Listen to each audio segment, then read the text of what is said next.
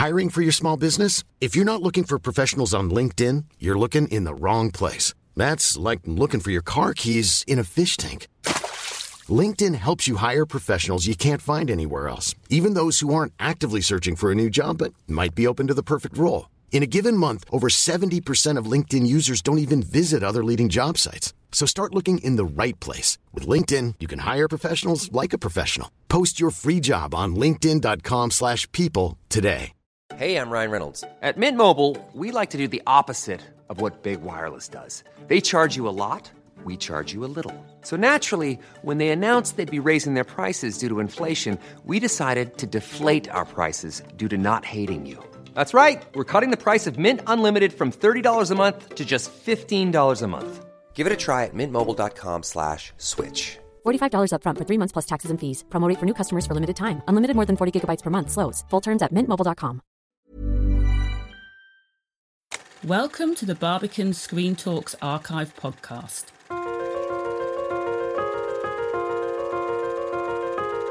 Every episode, we dig into the Barbican archive to find the best and most illuminating recordings from nearly 40 years of filmmaker Q&As. This time we have an absolute must-listen for anyone with an interest in documentary filmmaking. It's director Roberto Minervini talking to the Doc Society's head of film, Shanida Scotland, about his striking 2018 feature, What You Gonna Do When the World's on Fire. Though born and raised in Italy, Minervini has been living in the American South with his wife and children for several years. It's in this adoptive home that he filmed his third documentary film, telling 4 parallel stories of African Americans living in the neighbouring states of Louisiana and Mississippi. They are young brothers, Ronaldo and Titus, whose childhood of carefree play has already been encroached upon by the concerns of the adult world.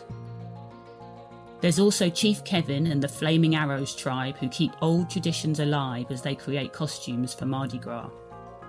And we meet the new Black Panther Party, led by Crystal Mohammed, protesting police brutality and racist hate crime. As Minervini explains, all of these connections came about through his friendship with one remarkable woman, Judy, the owner of the Ooh Poo-Pah-Doo bar in New Orleans. That bar was the director's hangout spot as the idea for the film took shape. Minervini talks about why he was drawn to these particular people as subjects and collaborators, and how they in turn influenced his pivotal decision to shoot on film and in black and white. He also describes his convivial, family-friendly shooting style, which would come as no surprise to anyone who has seen and appreciated the intimacy in this documentary. It led to lasting friendships, not only between the crew and the people in the film, but also among their children. Minervini hasn't necessarily kept in touch with the right-wing militia that he mentions at one point in this discussion, however. That sit-down was actually for his previous documentary, The Other Side. Documentary makers talk a lot about the need to build trust, and as you'll hear, that really is the beginning and the end of Minervini's process. He's very clear that in the context of a documentary about Black Americans made by a white European, trust could only arise if he was absolutely upfront about his own prejudices going in. And at the centre of all this is that evocative title. Minervini explains its origins as well as teasing out the different layers of the question. Who is asking it? And just as important, who is answering? I'm Eleni Jones, and this is Barbican Screen Talks with Roberto Minervini.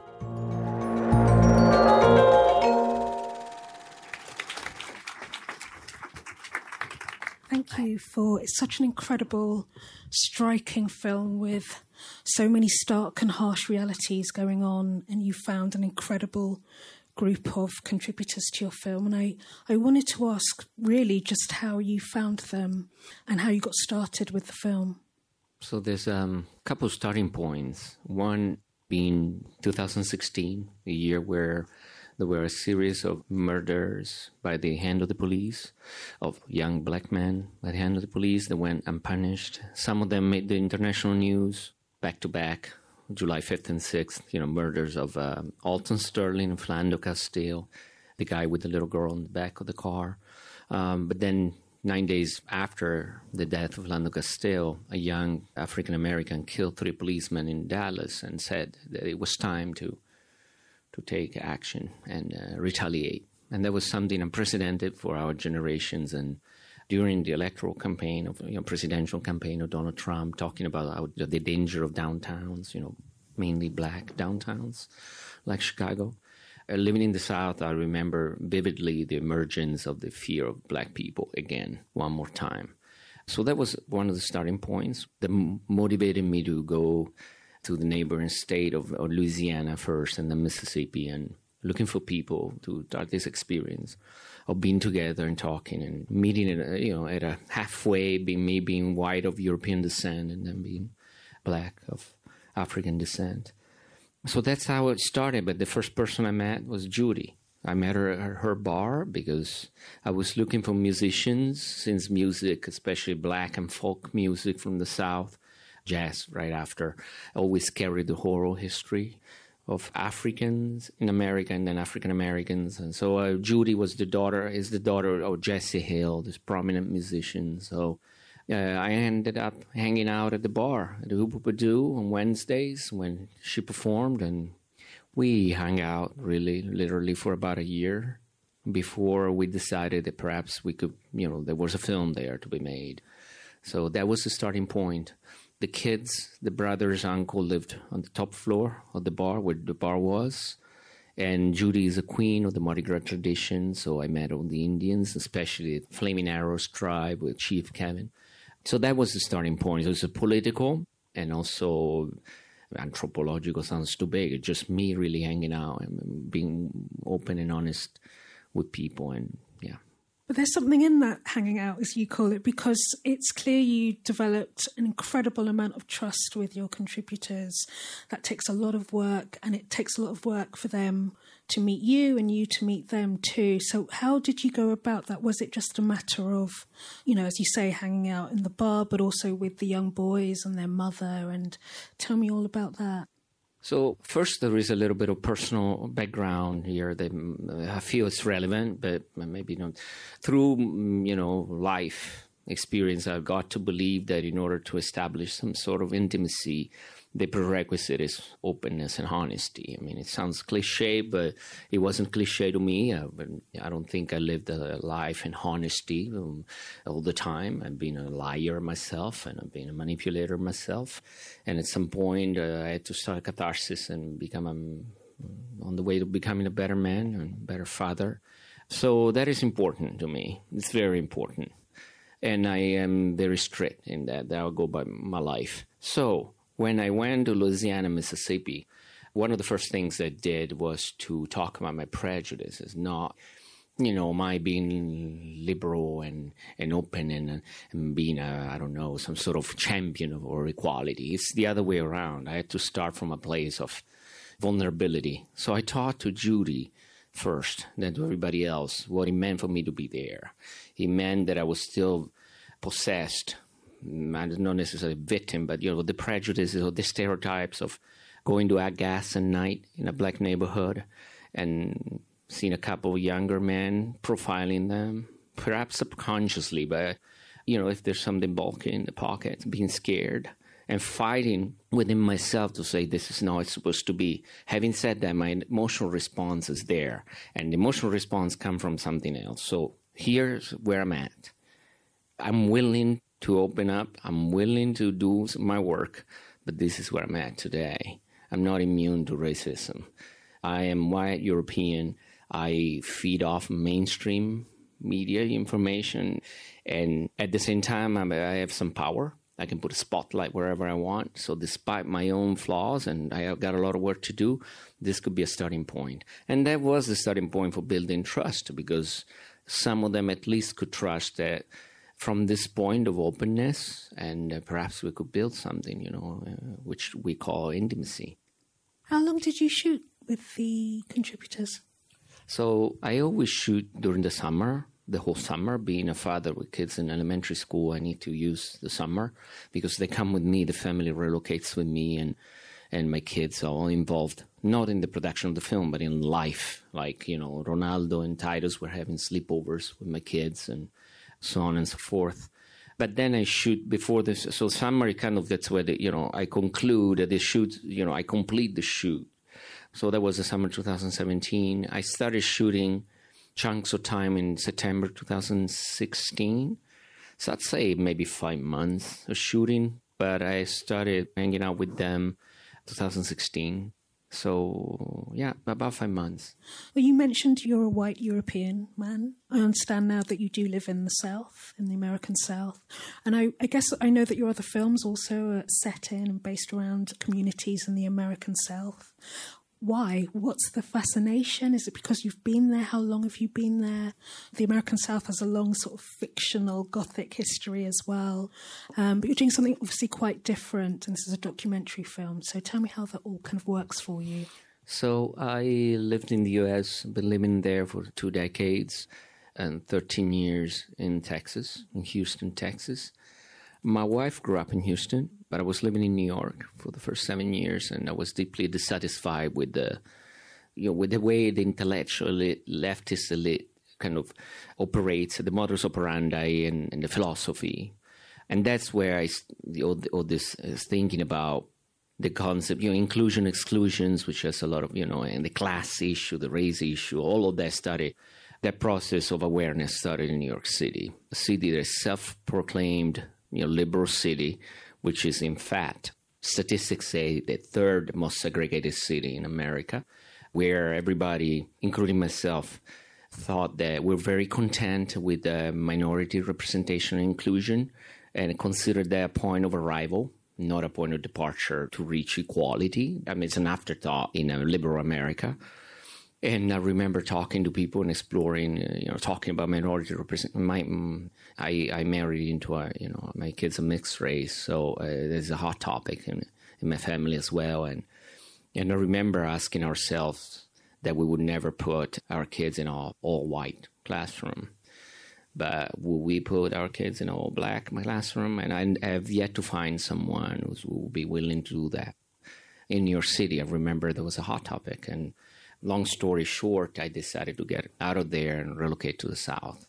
Why documenting people in the fringe of society? Several reasons. One is my background is blue collar. So I come from a small town in Italy where there's none of my family. Me and my brother was here. We finally got, college education, but none of our parents who have any education, and that was not our path. When you're outside of the spotlight, there is some sort of a very primordial sense of resilience and courage, and that grows into people who are actually out the spotlight, and that I find very, very, I feel comfortable with that sense of the resilience that comes from people who have very little and lived at the fringe of society, and the honesty and transparency. So that's really why I'm drawn to them, because I can have open and honest conversations with right-wing militia people and sit down at the same table. And I don't find that in the upper echelons of society. I don't find that openness. So that is the reason why I'm drawn to these communities in the South, I'd say, yeah. And then obviously in the film, it's shot in black and white, and you shoot these long takes that slowly build, but also indicate flexibility in your shooting style as well. And the fact that it's, as I said, it's in black and white, they're quite deliberate choices. And I wanted you to sort of invite us into that decision-making a little bit, please, and talk us through it. Yeah. So that's something, the black and white, using black and white is something that I had decided even before knowing what kind of film I was going to make. I was talking to Judy first about it. And we shot some, tests here and there, the Indians one time. We were talking about what it meant to shoot this film in black and white. We all agreed on something, on the historical aspect of it, of tying this film directly with, or creating a continuum with all the iconography of the civil rights movements, which all this iconography is black and white. So we all agreed on our attempt to kind of iconize them, and we were all on board with that. Then, as a filmmaker, there's another aspect.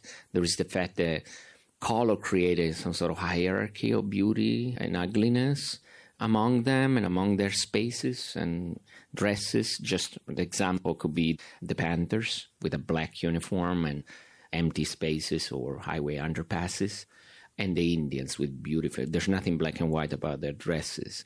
And I didn't want the hierarchy of beauty because there's an effect on how we engage with them.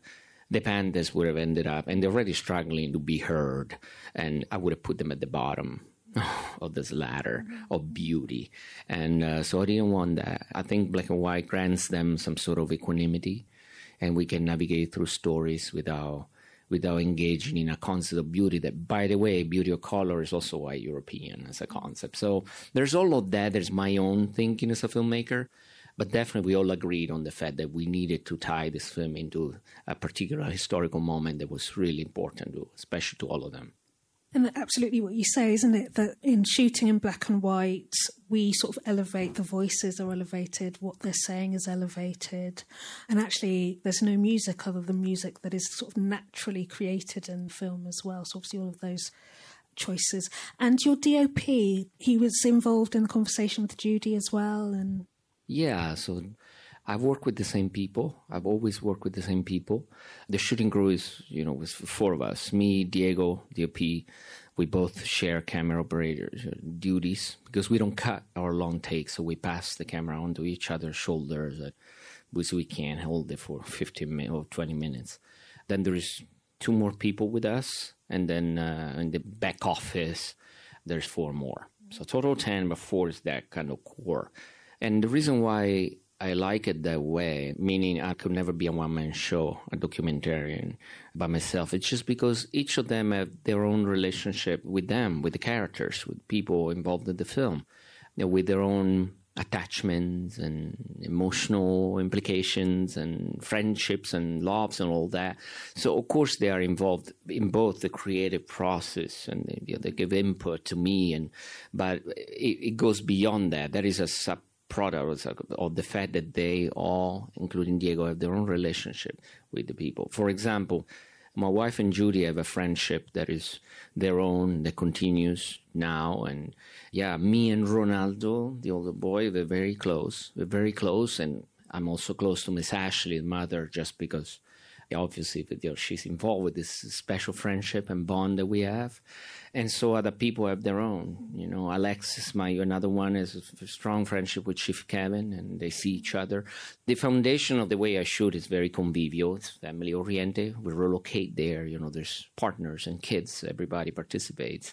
And that has an effect on how we coexist, and that has an effect on the input we bring, what we bring to the table when we shoot. But then, obviously, it's this community of filmmaking, community-style filmmaking in a sense, with your contributors. But you also have to edit, and you're dealing with harsh realities, especially for the boys. You're often felt that you're watching them sort of evaluate their own horizons and what their possibilities could be. And Judy has so much going on, and the new Black Panther Party as well. And you have to make choices as to what is in your film, what is your film. So I wondered how you came down to those 4 threads. And did you lose any characters? And I think you said you shot over a summer, so that's obviously quite a lot of footage. So what was that like? Was that quite singular for you? Yeah, there's a lot to say about that. So I'll try to be... Being succinct is not one of my strengths, but I'll try. So yeah, because of the open nature of the way I shoot, there is something almost like the genesis of the project is almost, it's almost the auto-genetic. Like in a way, I'm filming with people I'm hanging out with, and I film stories. And yes, I have an idea from the beginning that this was going to be an ensemble of stories, perhaps never converging. I did have a feel about that, but then I started filming tens of stories. And some of them fizzled just because the intimacy wasn't there anymore, from my side or their side, or maybe we just didn't want to be in it for the long run because these relationships are long-lasting. And that is something also, in the beginning, we know that we're going to do something that transcends cinema here, and that we're going to engage very deeply. So some of the stories just didn't go through, and I wasn't trusted, didn't gain my trust. I didn't deserve trust, and vice versa. And so in the end, since I don't review footage, Because if I start reviewing footage, then I start having a preconceived idea of what the film could be, inevitably. So I don't review footage ever until later on in the editing process. So I talk about it. I keep kind of the memory of what we're doing, living in the moment, keep it alive. And I talk to Judy and these people, and I say that I'm seeing stories in almost algorithmically. Wow, it seems we're going to point B from point A, and there is a possibility of going to B1, B2, B3, and then we all contribute. So we already have all a sense of how this film could take shape. Then we have 150 hours of footage, and I send them to Belgium to an editor that barely speaks English and has to review this film, which is the magic. So for me, it works very well because she has to rely heavily on emotions. And this is how we film as well, because I'm really the only one of the crew members who who understands English fairly well. I would say almost everything when I shoot. But the others, sometimes they have to gauge faces, emotions, and go with their own, how they feel, their sense of attachment. And that's how we start editing. Marie-Hélène by herself, trusting her own feelings. And then so when we get together, all those prejudices come back into the discussion of what you feel, but is this something that has to do with you being European, back and forth. So it's a complicated process that way, all those ingredients, right? Our cultural background, political beliefs, ideology, language barrier, all of that plays a role in finally making a selection, and it's very, very draining as a process. Rewarding, but draining. I mean, you always end up crying and laughing. It's like the movies. We laugh, we cry, we hate each other, we separate, we break up, then we get together again. I mean, Marie-Hélène and I have a special bond because it's extremely melodramatic. The editing process is so melodramatic because it's so intense.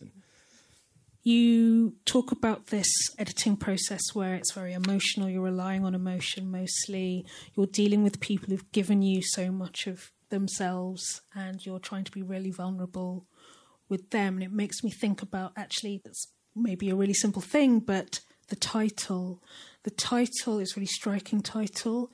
And there's a question here about sort of who's asking the question, who's it being directed at? And I wondered if you could just talk through how you came to...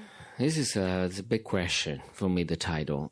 There's a gospel that carries the title, performed by Lev Belly and Anne Graham, this very obscure singer.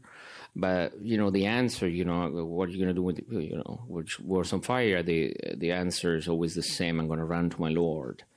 And running to Lord had two meanings, right? And the Lord as in God. And the other one being the slave owner. And that also is a question to me, right? Who am I? I mean, if there's fire, they run into me. Are they running into me?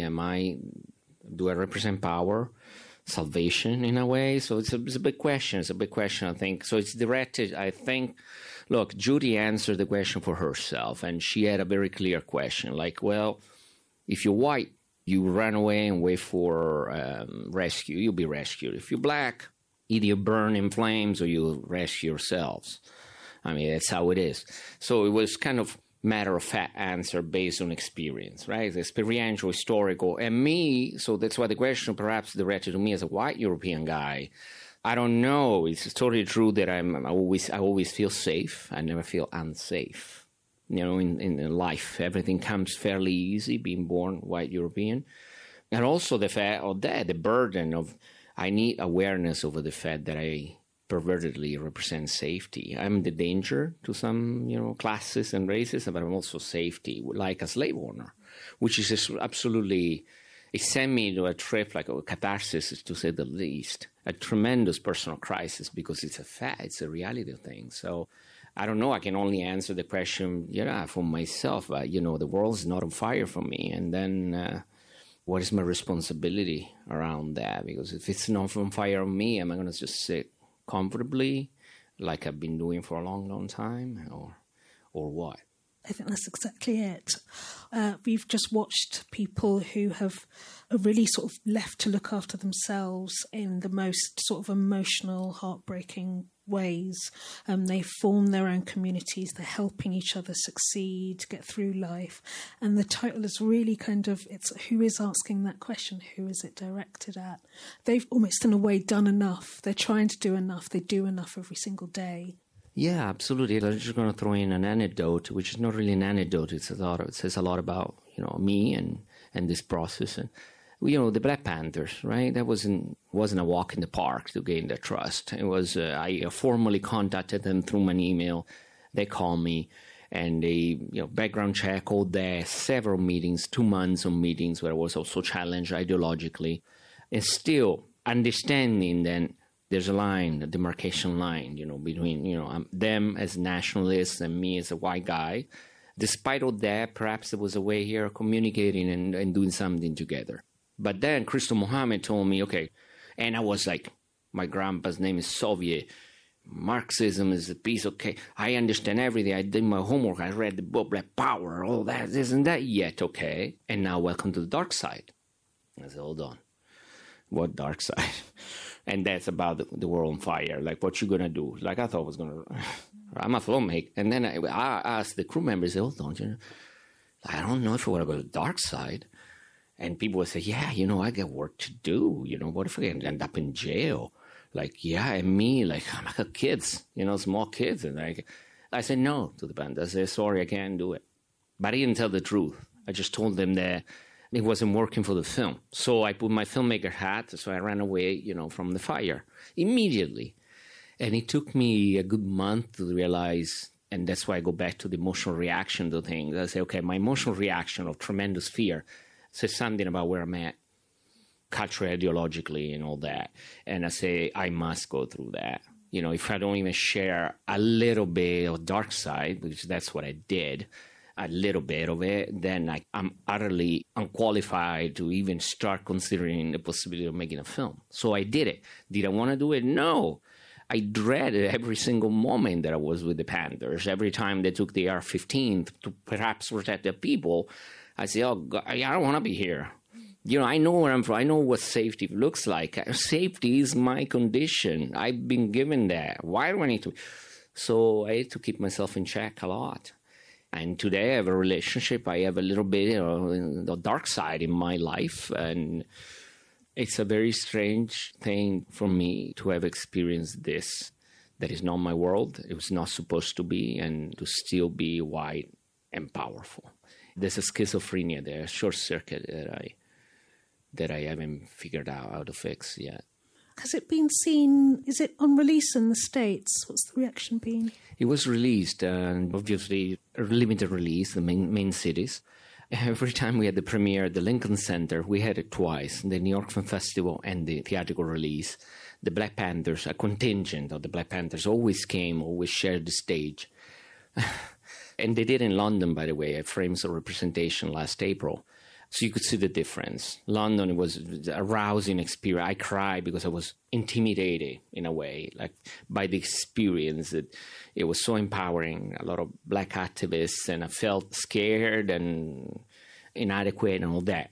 In America, with Americans, to have 5 Panthers here speaking the truth, people don't want to mess with that. So nobody really... The reaction is very subdued. So in America, there's no room for that kind of open debate and confrontation. Mm-hmm. In London, someone even told the Panthers, I want to know if you're anti-Semitic or not. We need to talk about this. We need to open up. In America, they'd rather avoid it, which is, again, it's part of our idea of keeping, holding on to supremacy, right? You want to engage in a debate because that could open avenues there that, you don't want to get into. Because if you want to engage with them, you want to talk really about what supremacy means. And they talk to audiences like, tell me about your democracy. Let's talk about democracy in your country. Bring it on. So, yes, it's been released with a very subdued reaction. And at that moment, I felt really safe. Like, yeah, bring it on. You want to say something to me? I got the Panthers. The same would scare me. That is just a joke, although emotionally it was true. I felt pretty safe at the moment with the Black Panthers on my side. I just wanted to ask you about the Mardi Gras Indians. I know you wanted to talk about them a little bit earlier. What they're doing is very much trying to keep hold of much of their ritual and memory making for the community. It's quite a hopeful thread throughout the film. Tell me a little bit more about that. Yeah. So for those who don't know, the tradition of the Mardi Gras Indians started after slavery was abolished, and there's been a bond and a mutual understanding of our condition between American Indians and African Americans, newly freed African American black people without papers, undocumented. During fire, they kind of helped each other. And there's been interracial mixing, how do you say that? So a lot of black people carry Indian blood, like Judy carries Cherokee blood, and Miss Dorothy, her mom. So the celebration of this alliance, allegiance, and paying homage to a tradition is still alive today. Now, black people were not allowed to celebrate Mardi Gras during the day, so they did it at night. There is a special day for the Mardi Gras Indians, which is St. Joseph, Sunday night. Keeping memory alive, all of that is absolutely true. But there is something else that is very tangible for me, that I had the fortune, the privilege to be, spend a lot of time with the Indians, and is the reclaiming a territory, a land, a soil, that no matter how much they pave it and they cover like kind of their history, it's still theirs. And they're reclaiming that, they're claiming the territory back at least once a year with those chanting, with those walks in the neighborhoods. And it was a serious matter. 3 decades ago, if you stepped in front of an Indian chief, you get killed. I made that mistake while filming. You get hit, you get hurt. You don't get killed anymore. But, I go hit with a bullhorn, and it was a chief that told me to get the hell out of my way. Because the idea of reclaiming a territory is still very important. And that's why the film, without getting into these details, because I hope, first of all, my attempt was not to deliver information. My attempt was to observe and be an intermediary, maybe, or a facilitator. That's why some people ask me if there's hope. I don't know. All I can say is that the film opens and closes with something that represents legacy, tradition, something that stays alive, and also, reclaiming a soil, a territory, a space that is, no matter how much they take away from them, will always be theirs. And as long as that memory stays alive, there's no death, in a way. There's no disappearance of a condition, of a race. So all of that was very important. If there's any hope, it's just that resilience that I witness every day, that won't die. Please join me in thanking Roberto Minervini for joining us tonight. Thank you. Thank you for listening to this Barbican Screen Talk with documentary filmmaker Roberto Minervini. In every episode, we bring you a different example of a filmmaker talking direct to their audience about their craft and inspirations. To support the podcast, you can rate and subscribe via Apple Podcasts, Acast, or your usual podcast providers, or visit barbican.org.uk. And if you have any thoughts you'd like to share about this podcast or Film at the Barbican in general, you can find us on social media at Barbican Centre. Barbican Screen Talks Archive is presented by me, Eleni Jones, and produced by Jane Long for Loftus Media. We'll be back next time to talk about a tale of forbidden love between two Georgian dancers, the soul-stirring 2019 film And Then We Danced. Until then, be well and goodbye.